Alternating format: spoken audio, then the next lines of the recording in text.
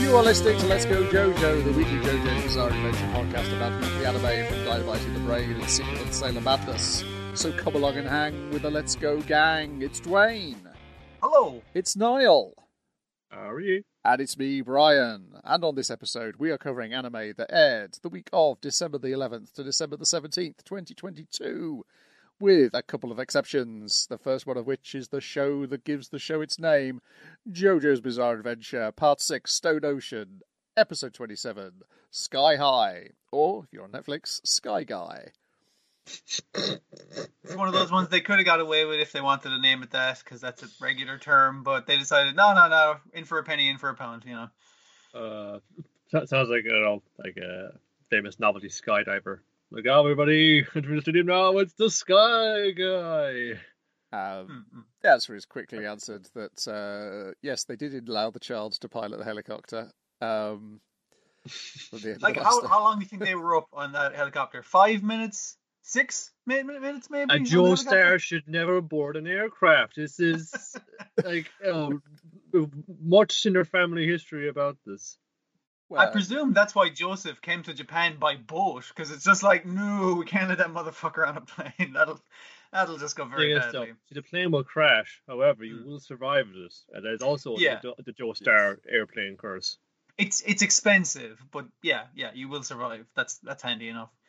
And in this case, it's not her or the Speedwagon's Foundation's aircraft, so they're fine.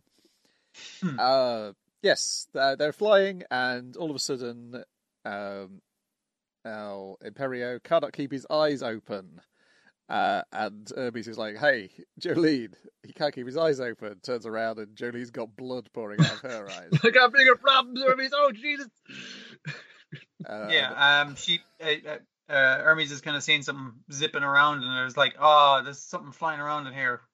We got to get it. And then she's like, no, my eyelids are also drooping, so sleepy. Not actually sleepy, like her eyelids are heavy as if she's sleepy. But yeah. Moving too fast. We can't get it beating it, especially now we're bleeding out of our eyes. What do we do? Only way we can go is jump straight out, because it's going to dive straight for us. What? Now I'll jump out of the helicopter. Yeah, you can't, like, I can't get a hit on it, and it's just like, well, if we jump out of the helicopter, it'll have to fly out of the helicopter after us, whatever this thing is, and you can punch it out of the air, right, Hermes? It's like, right, Hermes? It's like, yeah, but she does manage to punch it out of the air. Unfortunately, there's many of them, lots and lots of them. Yeah. Yes, and they're being controlled by a man dressed in either cow print or Dalmatian print. Cow print. I would have said Dalmatian print. Yeah, the reason I went Dalmatian is because he calls himself a dog at some point in the script. Yeah. And this is the second one of the three sons of Dio. Rikiel, who is a meek man. He's had a terrible He has had all the health problems. Yes, but Pucci reveals that he has a stand power after all. I like the way that this priest comes to visit this invalid young man who's just had all the health problems. He suffers from he can't keep his eyes open. He has breathing trouble. He suffers from panic attacks, etc., etc., etc. Lots and lots of things. And this priest is like, I am here to deliver you to peace, my son. But it's more so Pucci's like, oh Jesus, all his diseases are affecting me. Yeah, get the fuck out there and get the Joestars. Would you fucking just leave me be? Yes. Pucci gets stabbed through them. Actually, he doesn't get stabbed through the mouth. One of those things knocks one of his teeth out. Yes. So he reveals to him that there are creatures such as rods that are invisible to the human eye, but you have the stand Sky High, which allows him to control these rods, which is, I believe Araki saw a program about the Japanese TV crew trying to film Skyfish. No, they have film footage of it. They have film footage of Skyfish. They're totally real and not an Uma or anything. No. Yes, a cryptid caused by a photography trick. They look like a flying penis, though. Yeah. I mean, like, at least they're a little interesting in this, that they seem to have, like, little fan wings that they spin around with. Yeah, they look like flying... It's a nice thing. In this, they look a bit like flying Hattie Fatners from Moomin. Maybe Araki was reading that as well. So he can control these rods, and he zips them hither and thither. causing injury to our three heroes. As we get a spot where Hermes gets her hand injured, and she's like, "My hand is rotting," and then Poirier's like sitting on the ground going, "My urine has got blood in it." At this stage, they've after jumping out of the helicopter, Jolene pulled them back into the helicopter, and then they had to crash land the helicopter by like hanging from a rope like into the swamp. And this prick pulls up on a motorbike, and partway through is like, "Oh no, my motorbike is sinking into the swamp. This was a bad idea." There's just last payment on that. Because he veers wildly between super overconfident and very like, "Oh no, everything's going to shit," which is very funny. But yeah, her hand melting and his pee having blood in it. I'm not sure which is more disturbing. I feel like the hand melting, but the fact that you're suddenly peeing blood, even though you're not going for a piss, is probably bad too. It's just somebody this whips over to phone. It's like, no, what's happening here is what he's just clutching his crotch. It's just like, I hate the outside world of the prison. It was nicer in my room. Yeah. Yes, but luckily, because everyone has declared their injuries, and then when Jolene, his ankle goes, when she tries to step forward to fight Rick Hill. Yes, Hermes puts together, he remembered reading a book in the room about the various medical conditions caused by a loss of heat to various parts of the body. And he deduces that these rods are draining, basically heat vampires draining the heat out of your body. Yeah. Because they couldn't figure out how they were attacking you. They weren't touching us or anything, but they are damaging us in different ways. And if you take the heat out of certain different body parts, this is what happens. So I think he figures it out because he had Joestar's Zotaro's disc in his pants, which protected one of his kidneys, but not his other kidney, which caused him to start peeing blood. Yeah. A very weird way to figure that out, but yeah. But I guess that's also foreshadowing for how Jolene survives at the end, is by something covering the vital spot. Yes. Yeah. It's a good... Comes up with a typical, Joestar family tradition maneuver. Quick thinking maneuver, but saying, so anywhere there's my body exposed, so you're going to see the heat from it. And it's like, okay, set myself on fire. Yeah. She was like, adopts a pose, it's just like, checkmate, motherfucker. You want it on fire. Like standing up to her ankles in a swamp, set her own string around her on fire. But it also feels like a fuck you to Predator as well, because Emporio was suggesting that she hides herself in the mud so it can't detect her heat that way. Dutch was a wuss, as a coward. Yeah. and we get a double fucking checkmate where your man's like, well, knocks over his motorbike, pours petrol on himself, check fucking mate back right at you. Now I'm on fire. What are you going to do? I was like, how is that helping this situation? You can control these. You don't need to be on fire, but all right. It's a pretty fun visual. Yes. But then the catch in her mouth when drains away the heat from her fucking was a hypothalamus. But now I'm like, you can't even see me moving. Your business all fucked up now. I think he figures this because it's like, well, you're on fire, but you do need to breathe, so you haven't set fire to around your mouth. So you can breathe. So then Jolene's like, okay, just close my eyes. It's like the priest is being able to detect me, and I'm sensing the following him. Okay, I'll just use my Joestar detecting ability, and I'll be able to pick him out that way. And she does, and pummels him, and then he grabs hold of her neck, and she carries on pummeling him, and the thing's going. So he's like, I'm going to grab the back of your neck, extinguishing the flame on it by, using my hands, and therefore they'll know where the back of your neck is because I want to kill you instantly to get something on the spinal column. I can't remember. It's going to drain the heat out of your medulla oblongata and kill you instantly. So now it's a contest, Jolene. Can you beat the shit out of me quicker than they can fucking drain the heat out of your brain? Before we both burn to death? Quite the quandary, isn't it? Yeah, they went into his hands because that was where the heat wasn't. Yeah, and also he didn't know because he'd cut off all his own nerves before this point in order to. Because he was setting himself on fire and he was being pummeled. So two good reasons to turn off all your pain receptors. Yeah. But yes, but as he's defeated, he's like, okay, this is all because he'd ranted on about evolution earlier on, and he's like, oh, okay, this is. Because they want to take this guy alive as well. It's like, maybe he can answer the questions. And he's like, you got to pummel me to death now before I finish you off, which is very funny. And he still gets a death speech. It's like, man, if rods can exist, then why not vampires? And why not heaven? I mean, it all adds up, man. That's why I did it, man. And this guy's really into the Apollo program, which totally suits the theme. That's Yeah, yeah. Forgot about his speech, which ends in him screaming Apollo 11. Yes, so yeah, he's getting pound. He explains, though, that Weather Report is Poochie's younger brother. He's like, if he broke out of prison, it wasn't to save you, it's because he's destined that... So, like, why did Poochie just remove his memory, not kill him? So he's got plans for him, and so therefore destiny has set him on the way to meet his brother. And Hermes then just knocks him unconscious. He's like, yeah, don't believe that. The only reason that priest exists is for us to beat the shit out of him. And it is the thing of, like, you know, it's like, hey, did you know that me covering up the back of your neck would cause them to go into Mina's? And Jolene's like, nah, total fucking fluke.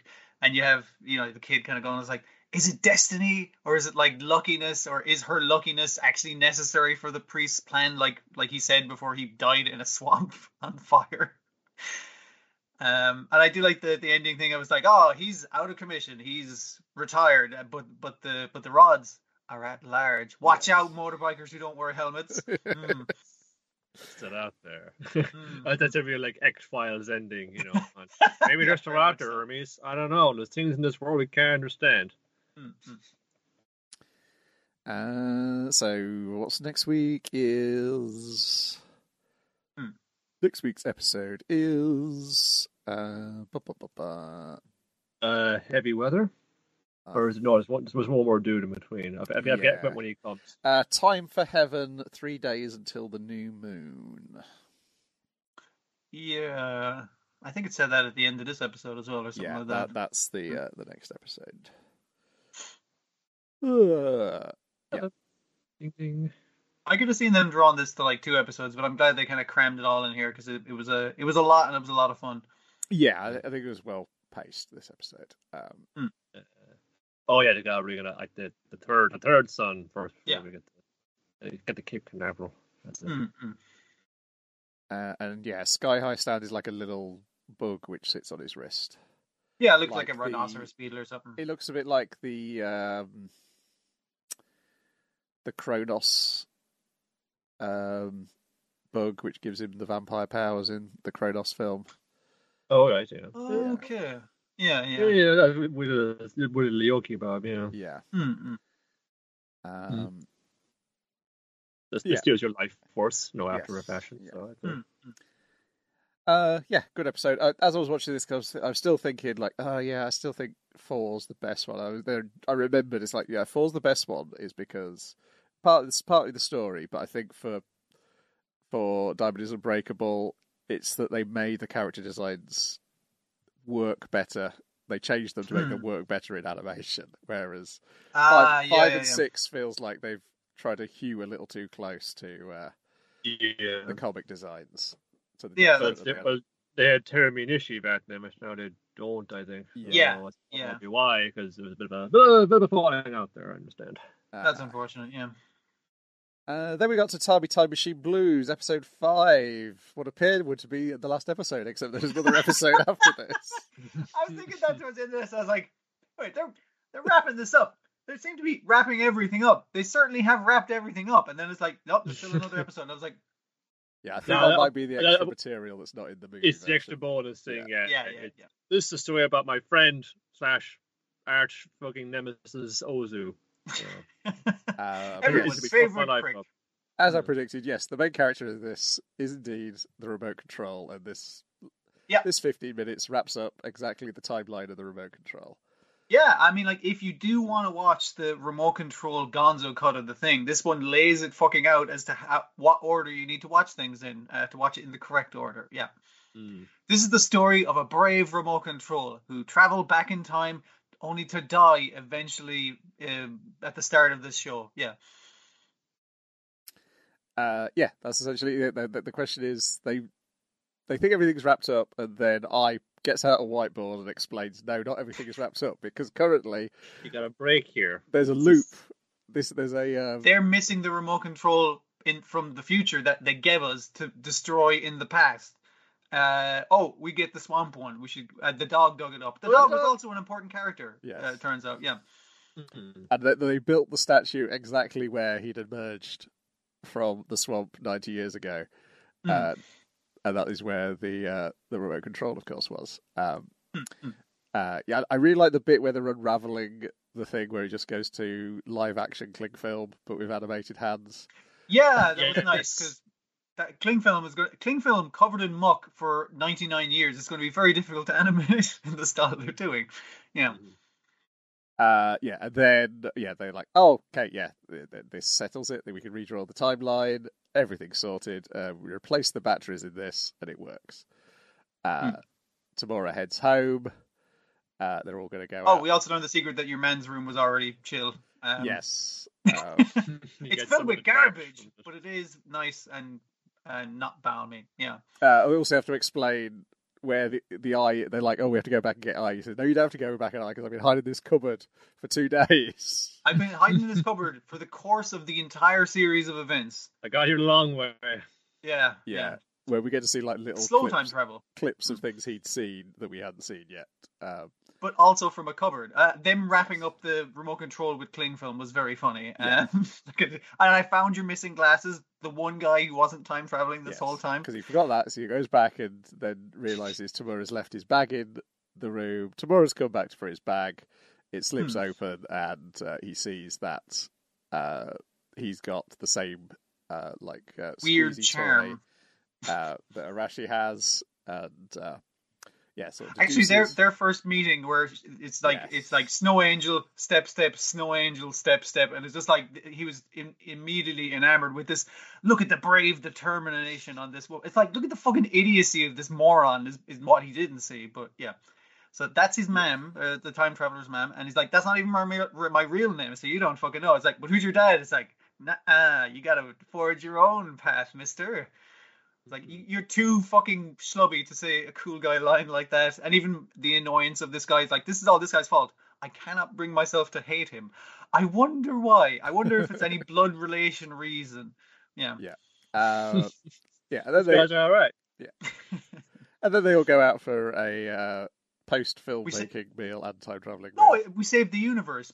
Like, they all have claimed credit for saving the universe, even though it's like, it's just me and your one that fucking basically worked out this whole plan to fix causality. And then she wonders whether they needed to do anything anyway, whether everything would have just worked out. Because despite all those guys dicking with the timeline entirely, everything did work out. So, maybe time is like a pre-written book, but we get to read it one page at a time, and therefore it feels like freedom. And he's like, oh man, I wonder who ends up being that guy's dad. Is it some prick who swoops in at the end? It's you fucking moron. And then he basically explains brags about it. Yeah. I'm not going to brag about that. It's like, bragging about fucking getting the girls. Like, no, that's not a thing that would be cool. Yeah, a terrible story if somebody spent the rest of the story bragging about their romantic conquests. Which basically kind of says that he did. Yeah. So. And she has another funny bit. It's like, oh, it's the remote control that leapt through time, and then gets embarrassed at her stupid joke. Yeah. But yeah, it's a good story. It's let's shove all the characters in into a story which was a different bunch of character story previously. Just let it happen. Yeah. So like Atom always said, that's always the thing with time machine plots that fun. The time machine, you get a lot of time in the world. No, you keep rushing around and panicking and things. But then everyone say, no, it's done. If I say to the universe, just go out and squid out on the pub. And then it's all this very, very, very leisurely kind of jaunt around. We kind of just stopping around and just to fuck around the river for a bit. And we'll get to the pub. We're on the way. Just like, yeah, man. Why fun be a fun in a time machine, wishing your time away? Just fun be enjoying it right now. It's one of those like summer evenings now where it's like it seems to just be like sunset for hours and hours and hours. It was a nice little thing. Everyone's like, oh yeah, it's just like it's like rather than think about the future or ponder the past, just like savor the now, man. It's cool. That's kind of the point that they're going with. I also appreciated your man. What was the old guy who's always been a student but has never graduated? Yeah. Iguchi like handing over the remote control, and it's like, oh, thanks senpai, I'm glad you're the guy who said that to me. I was like, Does he die when they tear down this place? Is he like some sort of yokai haunting? No, he's still there in 25 years. Yes. No, but they are going to tear the building down in 25 years. Is we- the other thing, and I'm we like, where briefly does he go then? We briefly see the old one of him. He is older in the future. He's not ageless. Yeah. Hmm. Us see bit no, we're like, oh, maybe he's a Tengu after all. That's all I think about it before I'm saying, is he? Ooh, Yes, because of course he could be, because they do live in a town where there are a bunch of yokai in a different series by the same author. So yeah, in a year's time, you'll be able to read the book of this in English. You can read Tatami Galaxy in English right now. I forgot that had come out. You can get it in Kindle, audiobook, hardcover, paperback, and audio CD. As well as watching. Is it the same voice actors acting it out? I doubt it. I don't even know if it has a dub. It'd be expensive. Does Tatami Galaxy have a dub? Yeah. I can't remember if it does or not. I've got it, but I would have never I have choose to it listen out there, but I'm not going to go out there. No. Yeah. Let's presume. Yeah, I don't know. If I it's definitely saying. know. If I click through this, will it take me to the Audible? I have 4 Audible credits. I could get it. I know it's shorter than the TV series, because I think it only has 4 time loops, as opposed to the 11 or so there are in the TV and the extended OVAs. But yeah, HarperCollins put that out, and I think the plan is for the sequel next year. Yeah, and one more episode of this, which we will talk about in the new year, which I realise is going to be a massive episode. Due to how much time I'm taking off over Christmas. Yeah. Big. It might be better to divvy it up into 2 nearly or something, yeah. Yeah, we'll see. Then we got Pui Pui Molcar Driving School. Who's that girl? Who's that fucking badass eye patch, fucking long locks flowing in the fucking breeze guinea pig? That's Cher. Don't get too close to her. She's got a troubled past. She works alone. She's a pro. She drives like a pro. Get out of her way in the driving school. You can kind of squeak over these hurdles like no one's business. So is like the driving school like not like a dog pound, but like a lost and found for Molcar kind of situation. I guess it is. Adoption home. Yeah. Yeah. I did notice it is a different director, a different writer than the first series. It's the other guy's like the chief director, I believe. I think it's a lot. I think also Uchu people are working on this season of it in some form. Yeah.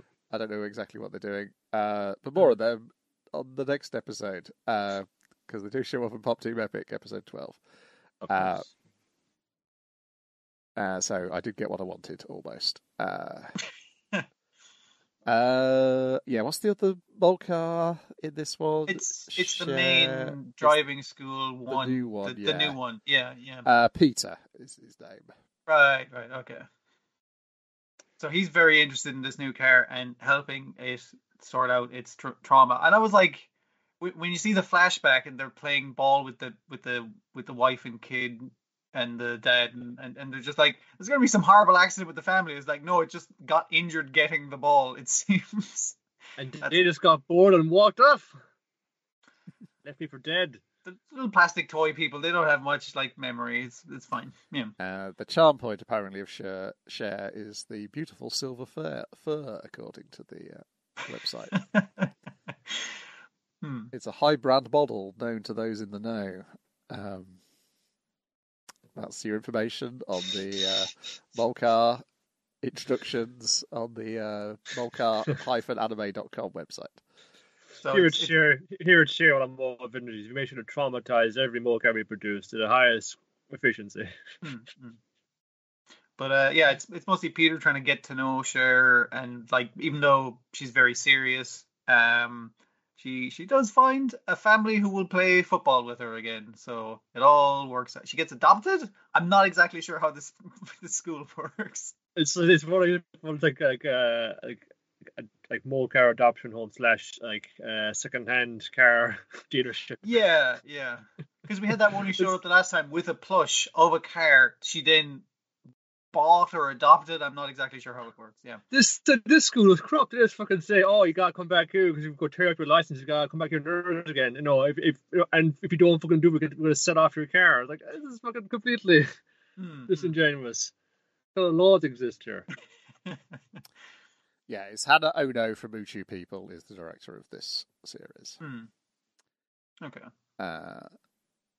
By all the soft focus they were doing. Yeah, which probably explains why there's only one sketch from them in Pop Team Epic this season. Okay.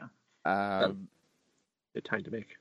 Yeah, it's a good one though. It's better than all the episodes of Poo Poo at Molcar Driving School.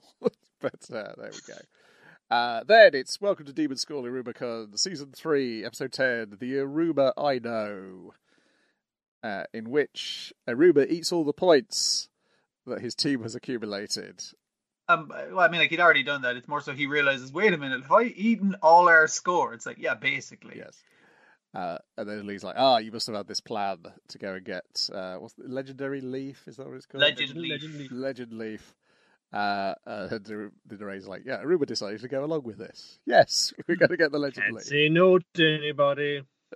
They do point out, like, a lot of the teachers and stuff are like, oh, this kid's fucking good. They've scored nothing on the first day, but a lot of people wash out on the second day because they're knackered from the first day. And so it's kind of like, yeah, he's playing the long game on this. It's like, no, the first day's a wash. I'm going for the Legend Leaf is what I'm going to claim my plan was the whole time. Guaranteed max points. Yeah. So they figure out that, the animals will know where the Legend Leaf is, but we have no way of talking to the animals. No way of talking to the animal. No. And then they see an animal which has a similar shaped head to Camry. I mean, again, it has one eye, but yeah, I guess it is wide and fluffy, so close enough. It's some sort of one-eyed cat that lives in a tree. I'm not exactly sure what the fuck that would be.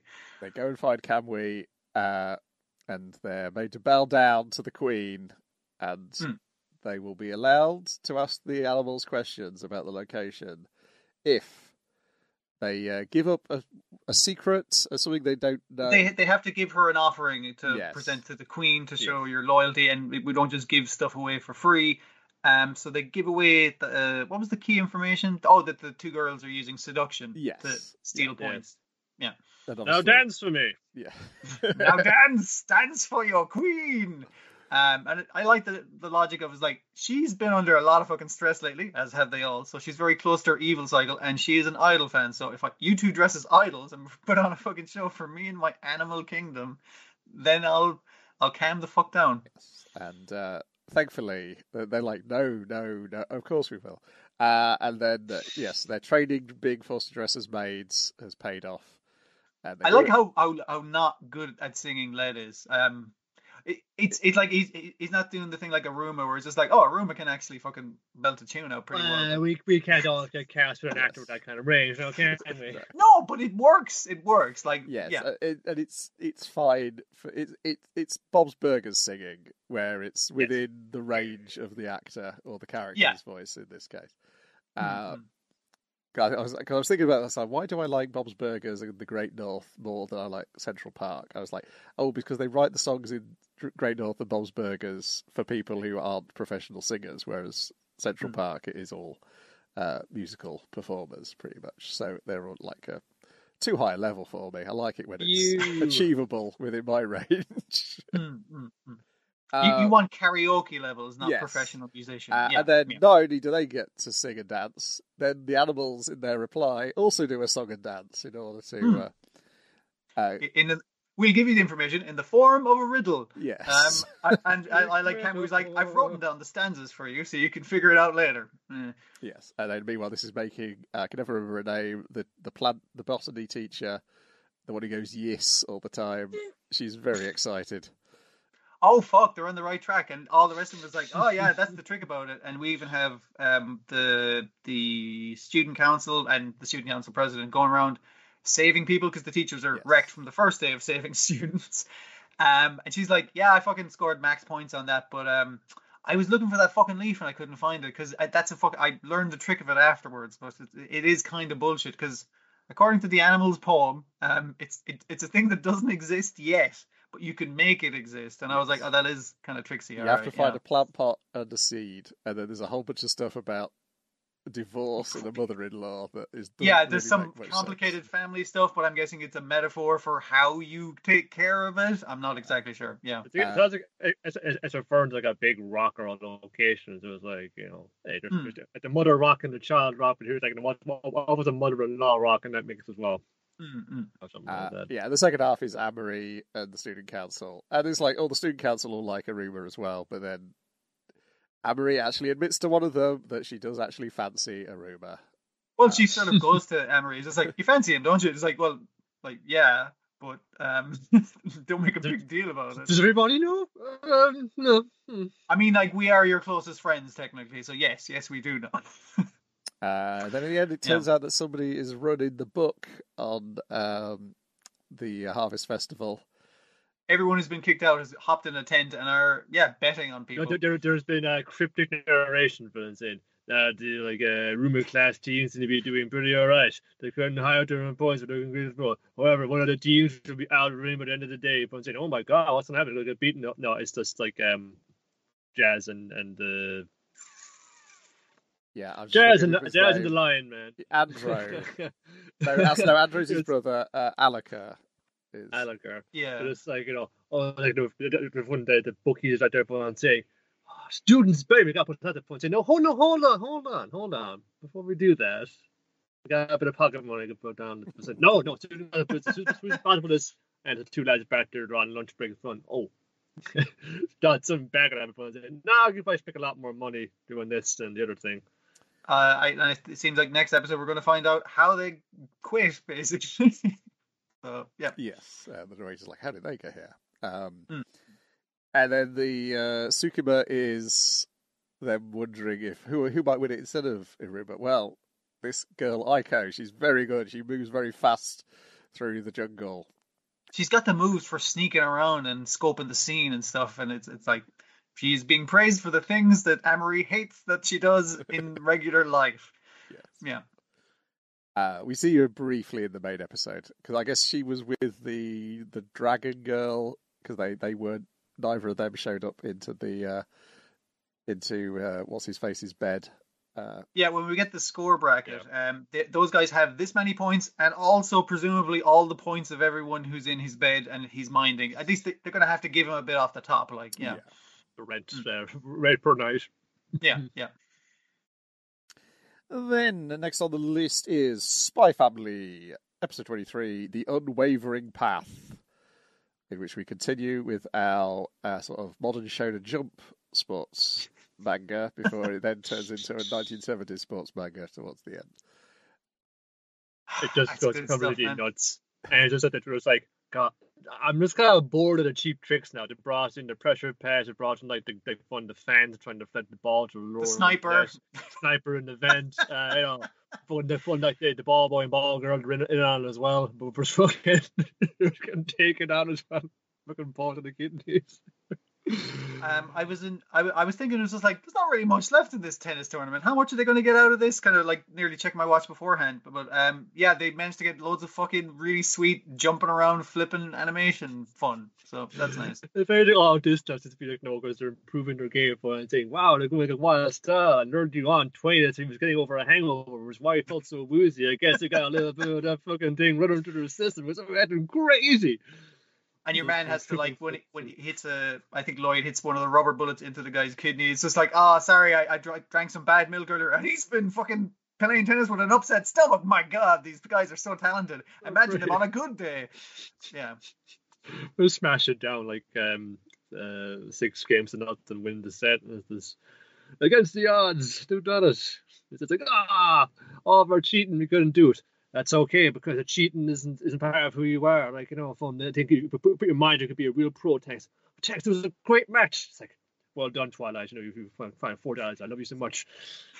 You've not only won the day, but you've converted our enemies. And even the guy up there who's lost a shitload of money on his kids losing is just like, I guess my son's becoming a man.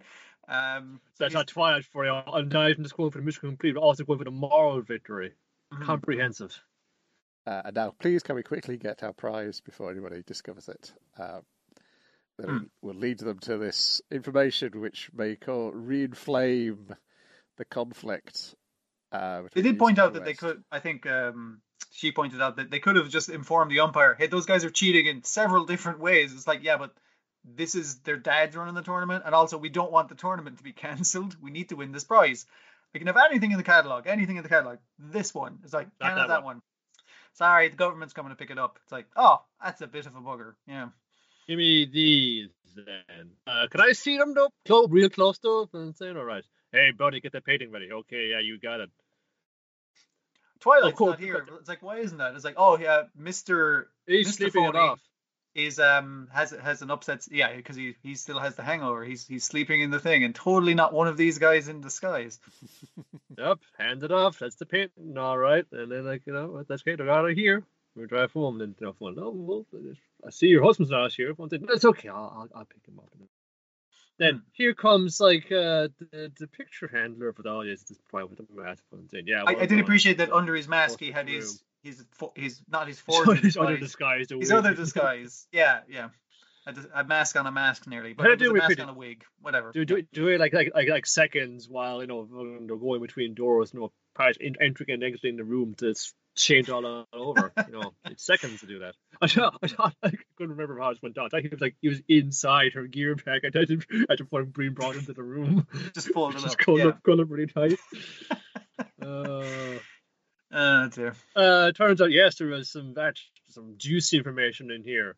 It's the location and the coordinates and the combination and the record of this retired colonel's knowledge of all of the beautiful actresses, his numbers and pictures that he has. He's not into in a weird way at all.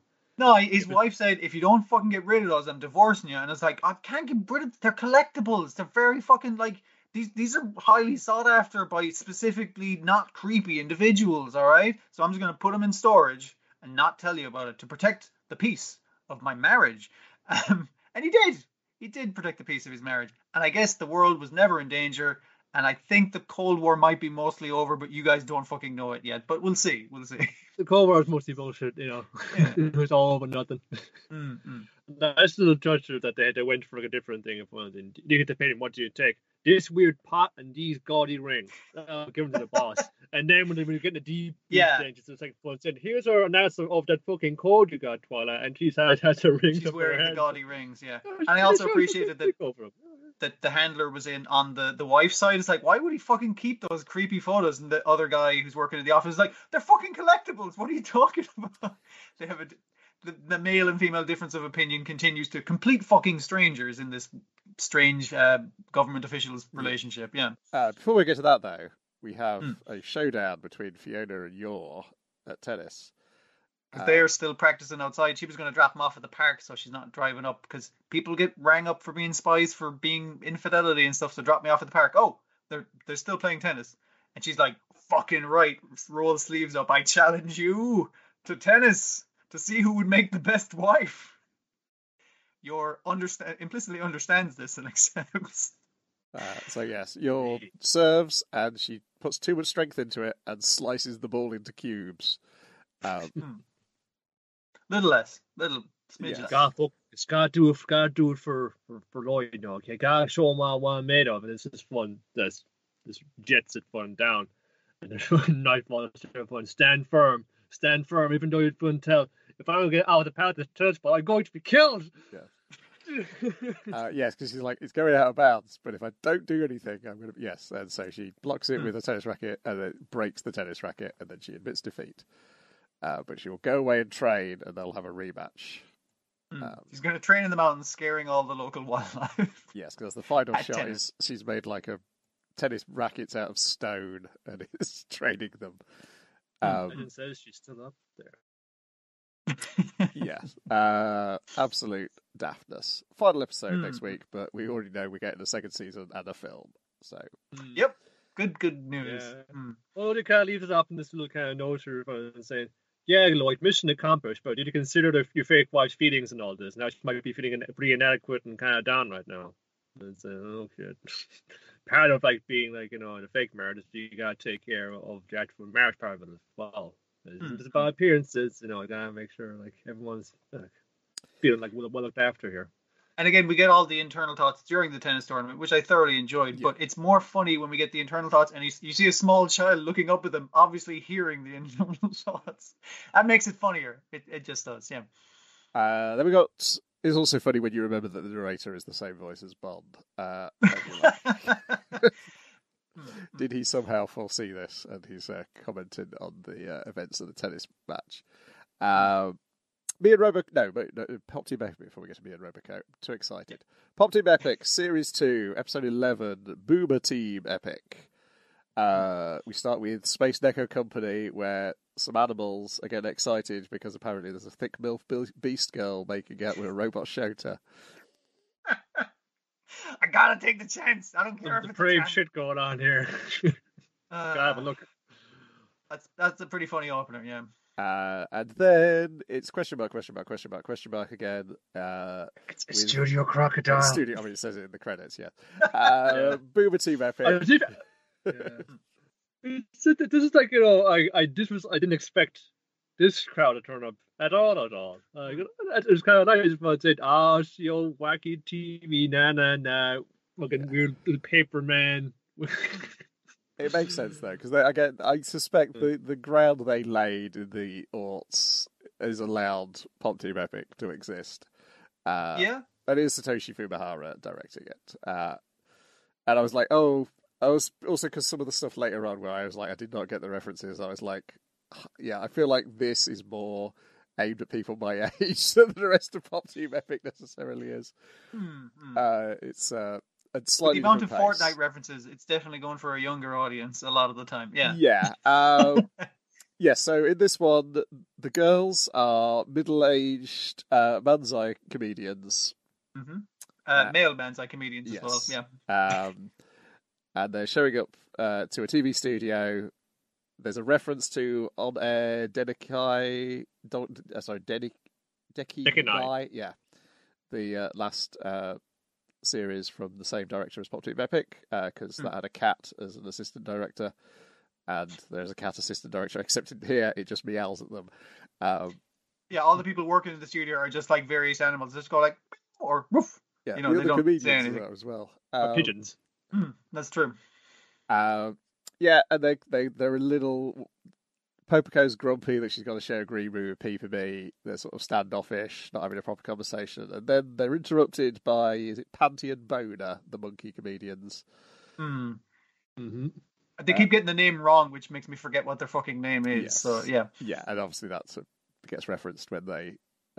so they say they brought them a gift of Osaka Granny's panties and generally make a pest of themselves, but then they're like, let's go and see what's in this box. And they're like, it'd be funny if it was actually panties. But no, it's a bun, and they vaguely remember the box, and then it casts their mind back 35 years ago when they were just starting out. Because like the way it is in the green room, they're not standoffish, but they say it's like, hey, did you say you like snowboarding? It's like, no, never. Yeah, never it's like said that. it feels like they've it's like stopped they don't talking know to each other anymore. Yeah, Yeah. They just show up together to perform and don't have a friendship anymore. And then the taste of the bun, the cheap taste of the bun casts their mind back to when they were struggling, just like Panty and Boner, and people couldn't get their names right. They threw bottles at them. They ended up terribly injured. Yes. But the taste of that bun kept them going 35 years later. And it just ends. It's just a nice plaintive story about stand-up comedians. And I like the way it's kind of changed at the end. It's not that they don't know each other anymore and they're not friends anymore. It's just that they've known each other so long they've nothing to say to each other. They've run that out of kind of topics. old friendship. Yeah. I've come to the end of my personality. I think that's a Quentin Crisp quote. I appear to have come to the end of my personality. And then it's Kamikaze Doga with P4B threatening to tickle Popoco and then tickling Popoco 4 times. Different animation styles. Yes. And I watched it and I was like, I cannot wait for the male voice one of this. Because I knew who was doing the male voices. And they were pretty much doing the male voices in the style of their most popular characters, so it was even better. Then, more Kamikaze Doga. Popoko wishes she had a shiitake mushroom log. She turns to Peepamy and then discovers that Peepamy's not in the room with her. It's a shiitake mushroom log. Thank you, Peepamy. And then, in like a inset, a mushroom and Peepamy are saying, no problem. And the second one, similar sketch where she thinks Peepamy is but it's actually a torpedo. And then she kills Poseidon. I did like the variation on the male one with the mushrooms, where it's just like, "Hey, Bubble, over here! I'm in this bubble." Just like, yeah, that's a different way to take it, but yeah. Then Akbu, a policeman, runs into an interrogation room, and then he ends up getting interrogated by the girls instead. And also, not only is he out of his jurisdiction, but they're out of his jurisdiction to bring him in. So I think they get brought in. Not sure. It's very confusing. Yes, they want to know what prefecture he's from, and he's from Canada. Give him a rice bowl and bow on your way out. Then Peepamy is impressed to see a real pro gamer, and this is where I did not get the Fortnite default dance reference. Sure. Then a couple of ones which feel like they were made by animators, particularly they're playing the Look That Way game, but in 2D, so their 3D models break when Peepamy has to look in a certain direction. And then in the second one, Peepamy is trapped inside a vector box and then tries to get her out of this with the free transform tool and completely deforms her. And then the end credits is done by an animator who I did not know, but apparently all the young people know. Kevin Gemin KK Flipnote is his online name. Bit wordy. Can we shorten that up a little bit? Where it's the same old song, but this time it's the girls as various animals who are flipping the audience off, but their hands are censored. But and the first one, because it's a pair of birds, it looks like they're censoring a pair of bouncing tits on each of the girls, and a few of the other animals, I was just like, no, those are definitely hens, because that's where hens are on a bear. So yes. I'm pretty sure that's right, but it still looks wrong. Yeah, it looks worse because they've censored the hands. Yes. Yeah. So the first part is the some K-On actresses who also point out that you could, instead of buying this Blu-ray, you could have bought a Blu-ray of the voice actress Unit Sphere. It's a bit odd that we're in our 30s and still singing about our school uniforms. And the second half, it's Kiryu and Majima pretty much doing their Kiryu and Majima voices. What more could you want? Especially in the tickling sketch. Yeah. Like, because people can like rip the models from a game and actually animate them, exactly that's gotta be easy enough to do, right? We'll see. Yeah, especially because, like, as Peepamy is doing a lot of fun. Boop-book-a-chan! All of that. Yeah. And then, that's it until the last episode, which we will watch in the new year, though some of us may have watched it already. I've seen enough bits of it to know what to expect, but start how it finished. Okay. To my conclusion. It's quite the thing. Okay, something to look forward to. Yeah. It's certainly quite the thing. It was more divisive than I was expecting it to be. Then it is, he says, looking for his notes, me and Roboco. Maiden Roboco. God, there's only 3 minutes. What happened in it? Oh, they point Gachi Gorilla and the other kid. Motsuo. Yeah, I've learned the phrase for these guys. It's like he fits in the kid's general role, and then the phrase for the other character is great. It's like the kid's general's waist purse or something like that is what it translates to. Okay. Yeah. One bag. Especially like it's a sycophant character. It's like, because I was looking at this, you've got your main character, you've got the Madonna character, the Kid General, and the Kid General's waist purse. Those are like the Doraemon characters that occur those again archetypes. And again in multiple things. Yes.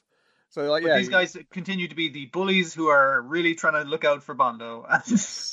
And of course, this episode weirdly feels slow because last week they adapted 37 pages into 3 minutes. This time they're only doing 15 or 16. It's It's a more sensible amount, but yeah, it was much slower. Again, still very, very fast, like wham, wham, wham with the jokes, just not as quick. Yeah.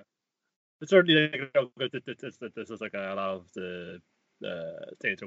Just comparing the mage, when Mako is a Papa Road mage, this is all things so eloquently and cutely. When how's Robocop do it? Like a Dragon Ball character, she's kind of flying at you with the aura, like inflating around her. Mm-mm. And I don't know how that works about because you're getting that one. I kind of look at it, also get like the sound effects you associate with seeing that in there as well. Yeah, no and how particular there. It does a good job of displaying, at least between Gachi Gorilla and Bondo. But the whole thing of just like, sorry, Gachi Gorilla, that Robocop grabbed you by the head and tried to kill you. It's just like, can you ever forgive me? It's like, yeah, absolutely, I can forgive you. It's just like, fucking sound out. Fucking nice. But, no, a hive of bees. This one floating around us. Mako help upon saying sorry. Larger box cannot harm a sentient organism. Robocop, lasers. Absolutely, I can kill things. Just kind of just doing that in the program and saying, wow, buddy, Robocop was actually pretty good after all. We did the whole wrong day, but you're actually a pretty cool dude. Thanks, guys. Robocop, stop killing the bees. Yeah. Leave those bees alone. Yeah, she's killing all this. The credits is going. Yeah, for about 15 seconds of of this 3-minute show is just Robocop killing insects. Mm-hmm. Oh, yeah, it's still really good. So it's just kicking off. Just like we know that there's just so much you can pack into any given week, and how this bizarre thing that goes on, and how many times as well. Because I gotta do this so many times now. The chapters, Bondo forget to jump didn't come out this week, and it just completely throws off his complete mental state, and everybody has to work together, and they make that fresh every time they do it. I was going to say they could do that in upcoming episodes because there is a double issue this week, isn't it? Yeah, of course. Because that's what it was about this week. The double really fucks him. Yeah, the chapter was a true to life look at the offices of Shonen Jump in this week's chapter.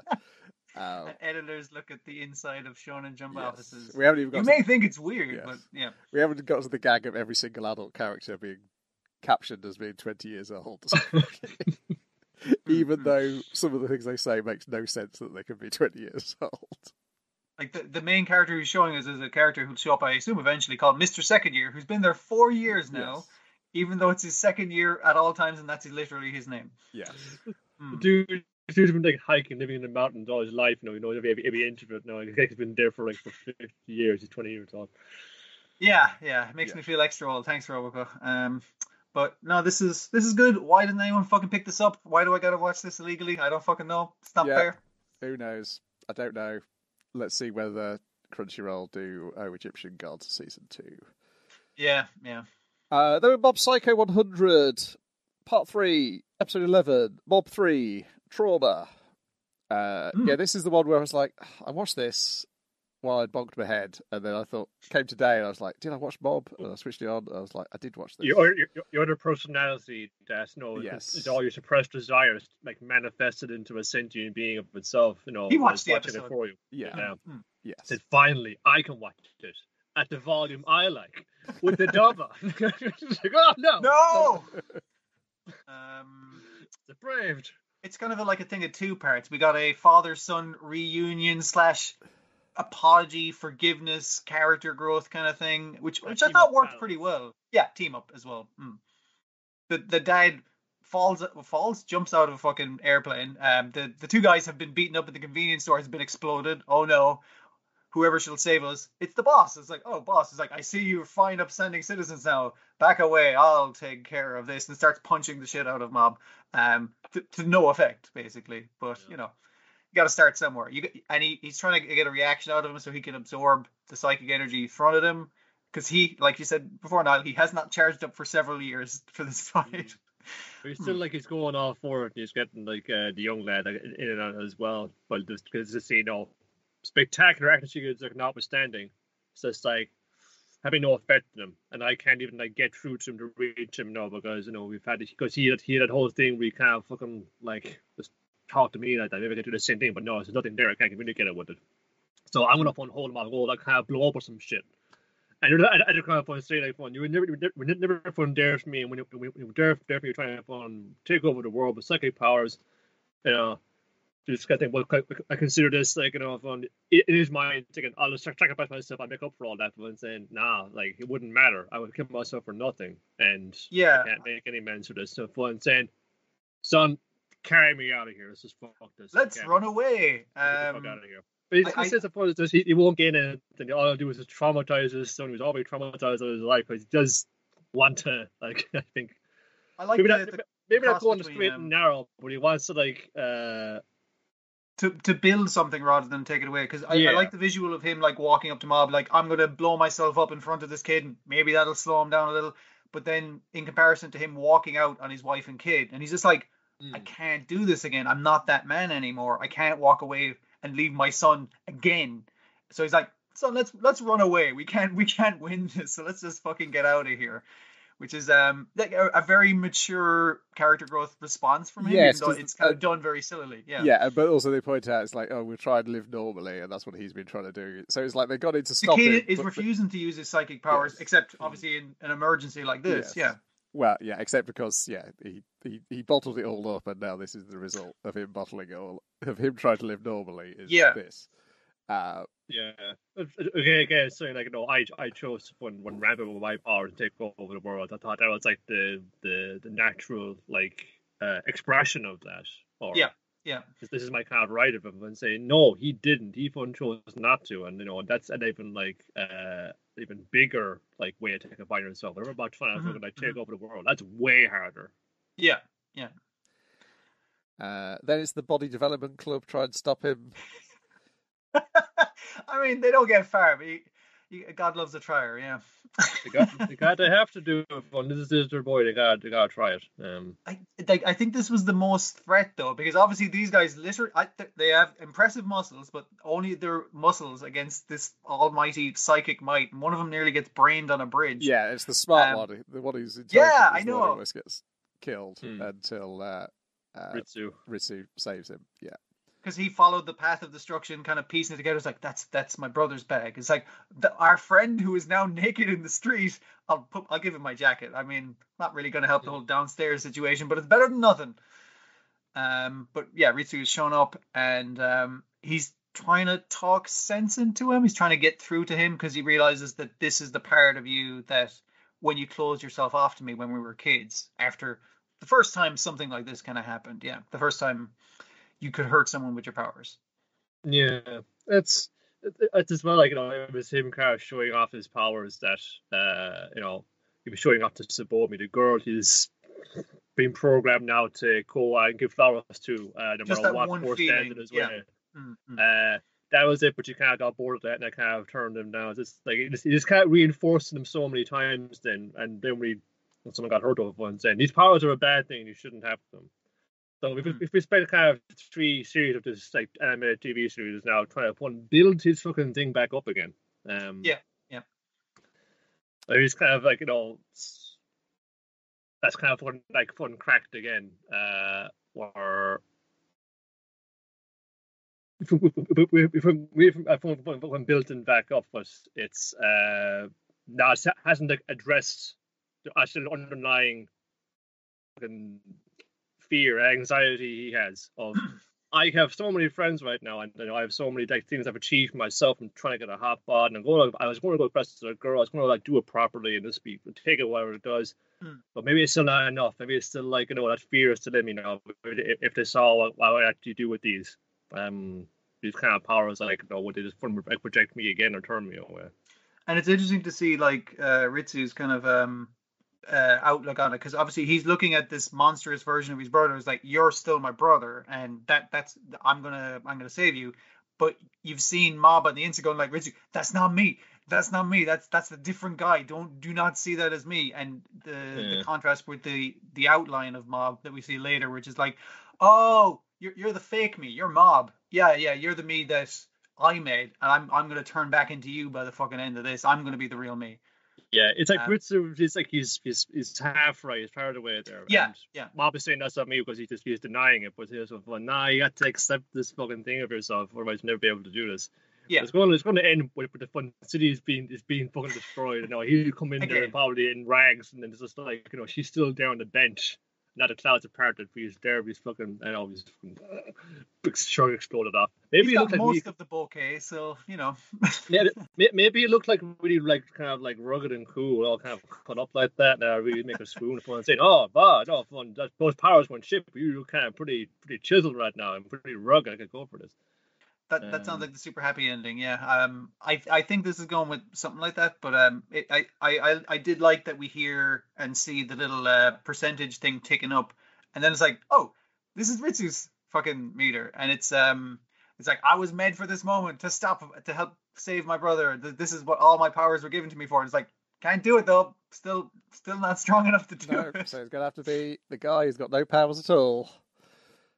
And who's ran past the police. And his buddy with an umbrella. You see, so a dude who could tell him no, he's a dude with the authority in his life and fun. Even above his own parents. He wanted to take it from them. Yes. Who has more authority than your parents? Your boss. And based on the next episode's title, it seems to be something like he's going to come clean. He's going to tell the truth. It's like, hey, Mom, I got nothing. I got no powers. I'm just a really good. I'm not. Is he even a good liar? He's convincing sometimes. How about that? He's convincing. Yes. He's very good at reading people. Yeah. And he's convincing just middle-aged women. It pays the bills. Yes, he's attractive to middle-aged women. Is the thing they pointed out. I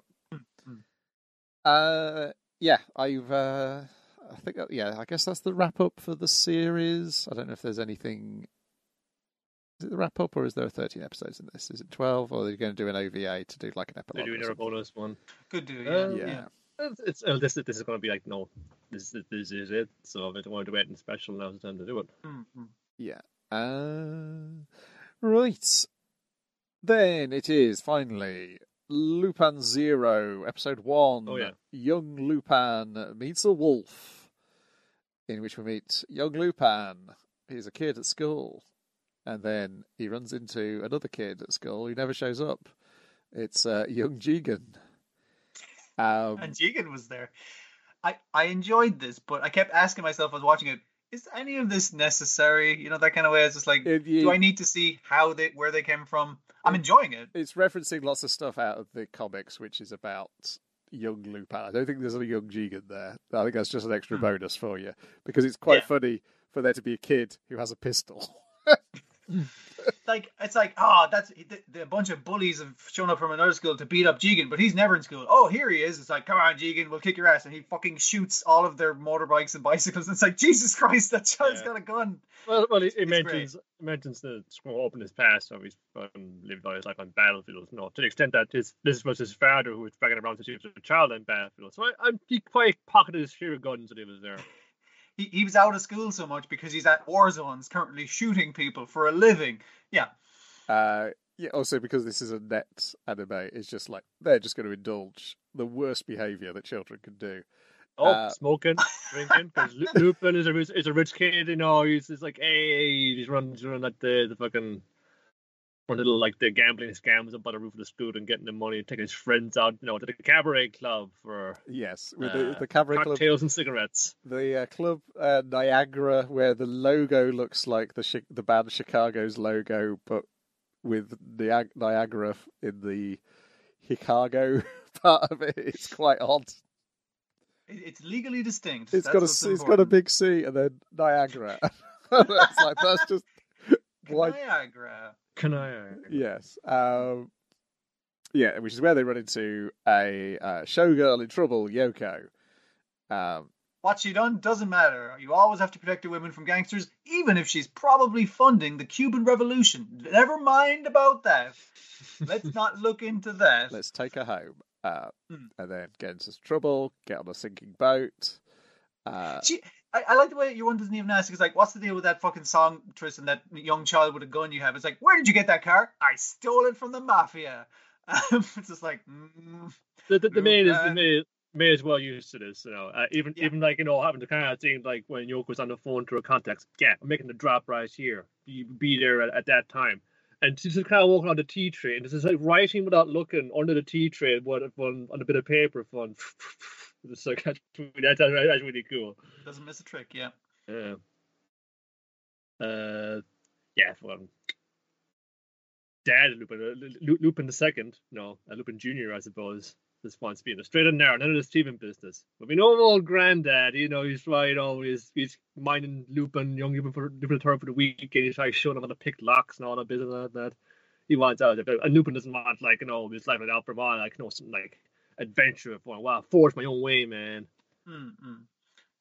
So yeah, the songstress decides to pay him back with a song, which, as horny young boys, they're just like, yeah, that's pretty fucking good, honestly. So we get a musical number, but then when she decides to leave, she immediately gets kidnapped, and Lupin's like, how dare they pull a heist right in front of me? Ooh, I'm so mad. I'm gonna steal a boat and get her back. Which they do, but not without sinking the boat in the process. Well, they sink it and then beach it, so a little bit of both. And then he tries his first cigarette. It's smooth. That's why Jigen fucking sounds like that, because he's been smoking since he was, what age are they? 10? He's in the middle school uniform. Yeah. Right. Also, the Lupin gangly body proportions work much better on a child, I will say. I was just like, yeah, that's what a child looks like, all like stringy limbs and shit. And because he's still ill, we've got a different composer. Yoshihide Otomo is the composer on this Lupin. Yep. Really leaning on all the old motifs from the first series. Yeah. It's I quite like the music. It sounds like Lupin, but it also sounds different enough to seem like new music as well. Yeah. I meant to check it when I got home that time, the day I watched it, but I couldn't tell if it was the quality of the Wi-Fi connection at work. Does this have a look over it where it looks like it's older than it actually is? Yeah. They made the lines nice and thick and rough, and they also have a color burn going in on a bunch of the lighting fixtures and that kind of shit. Vaguely piss yellow kind of sheen coming into it. Yeah. I mean, unless you're just looking at an awful screen and altogether, it was definitely going to look like older than it was. Yeah. Yeah, I wouldn't say it's got a piss yellow sheen all the way through. That sounds a little much. Yeah. There's a lot much. Yeah. That might be a you problem there. Same composer as Inu-Oh. That film sounded great. Yeah. It looked good too, but mostly it sounded good. Improvised music from Japan is his website. Okay, so I guess he's a jazz man. So I figured we were getting Child Lupin, but I didn't realize we immediately get Child Jigen with a gun. So I assumed there's going to be a child samurai and a child femme fatale at some point. Just a little peek, but Jigen seems to be a constant. Yeah. I don't know about that. I think in most versions, the common factor for them going on, he was sent to kill Lupin, but he came coming inside. Yeah, but they might head to a place where there happens to be a young samurai. Yes. And then if you want to find out more about Fujiko, you want a woman named Fujiko Mine, which has an entire backstory. Oh wait, is that true? That's right, yes, which plays into the fact that Monkey Punch then retroactively made some women who weren't Fujiko in reprints and things. Because drawing the same women the same way. They've released some art for some promotional art for the Lupin versus Cat's Eye. There's Poo Poo Molcar promotional art for Lupin. Wait, Lupin driving a fucking mole car? No, it was Lupin and the sisters being chased by one of the patrol mole cars. What? And not even as any guy hanging out the side of it shouting at him. Come on. I don't know if it did, but yeah, the plastic one. Yeah. Yeah, it was Lupin with one arm round Fujiko, one arm round, I can never remember the names, the middle sister. Jigen. No, the middle sister. Then it's the younger sister, basically embarrassing Goemon by any sort of female contact. And then the older sister and Jigen looking like the mum and the dad. I'm like, what's going on here? Fortunately, the animation for that does not look great. No. It's polygon pictures.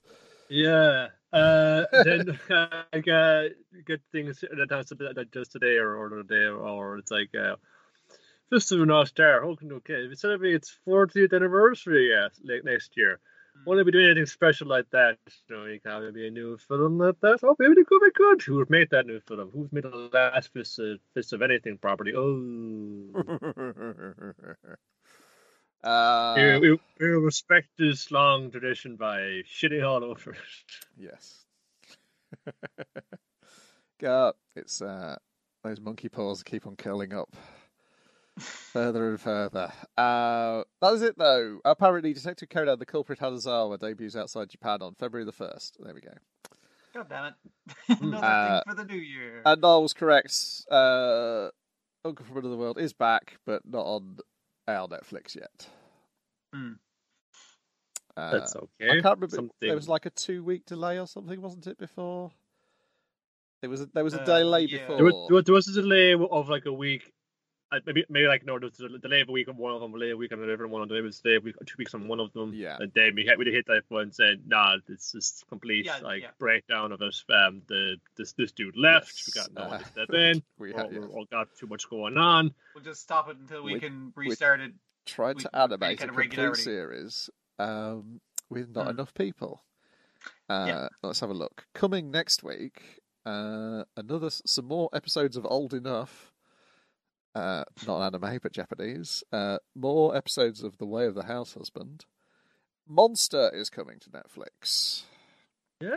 The original one? Yes. I assume they're not doing a new one. Yeah. Hajime no Ippo is coming to Netflix.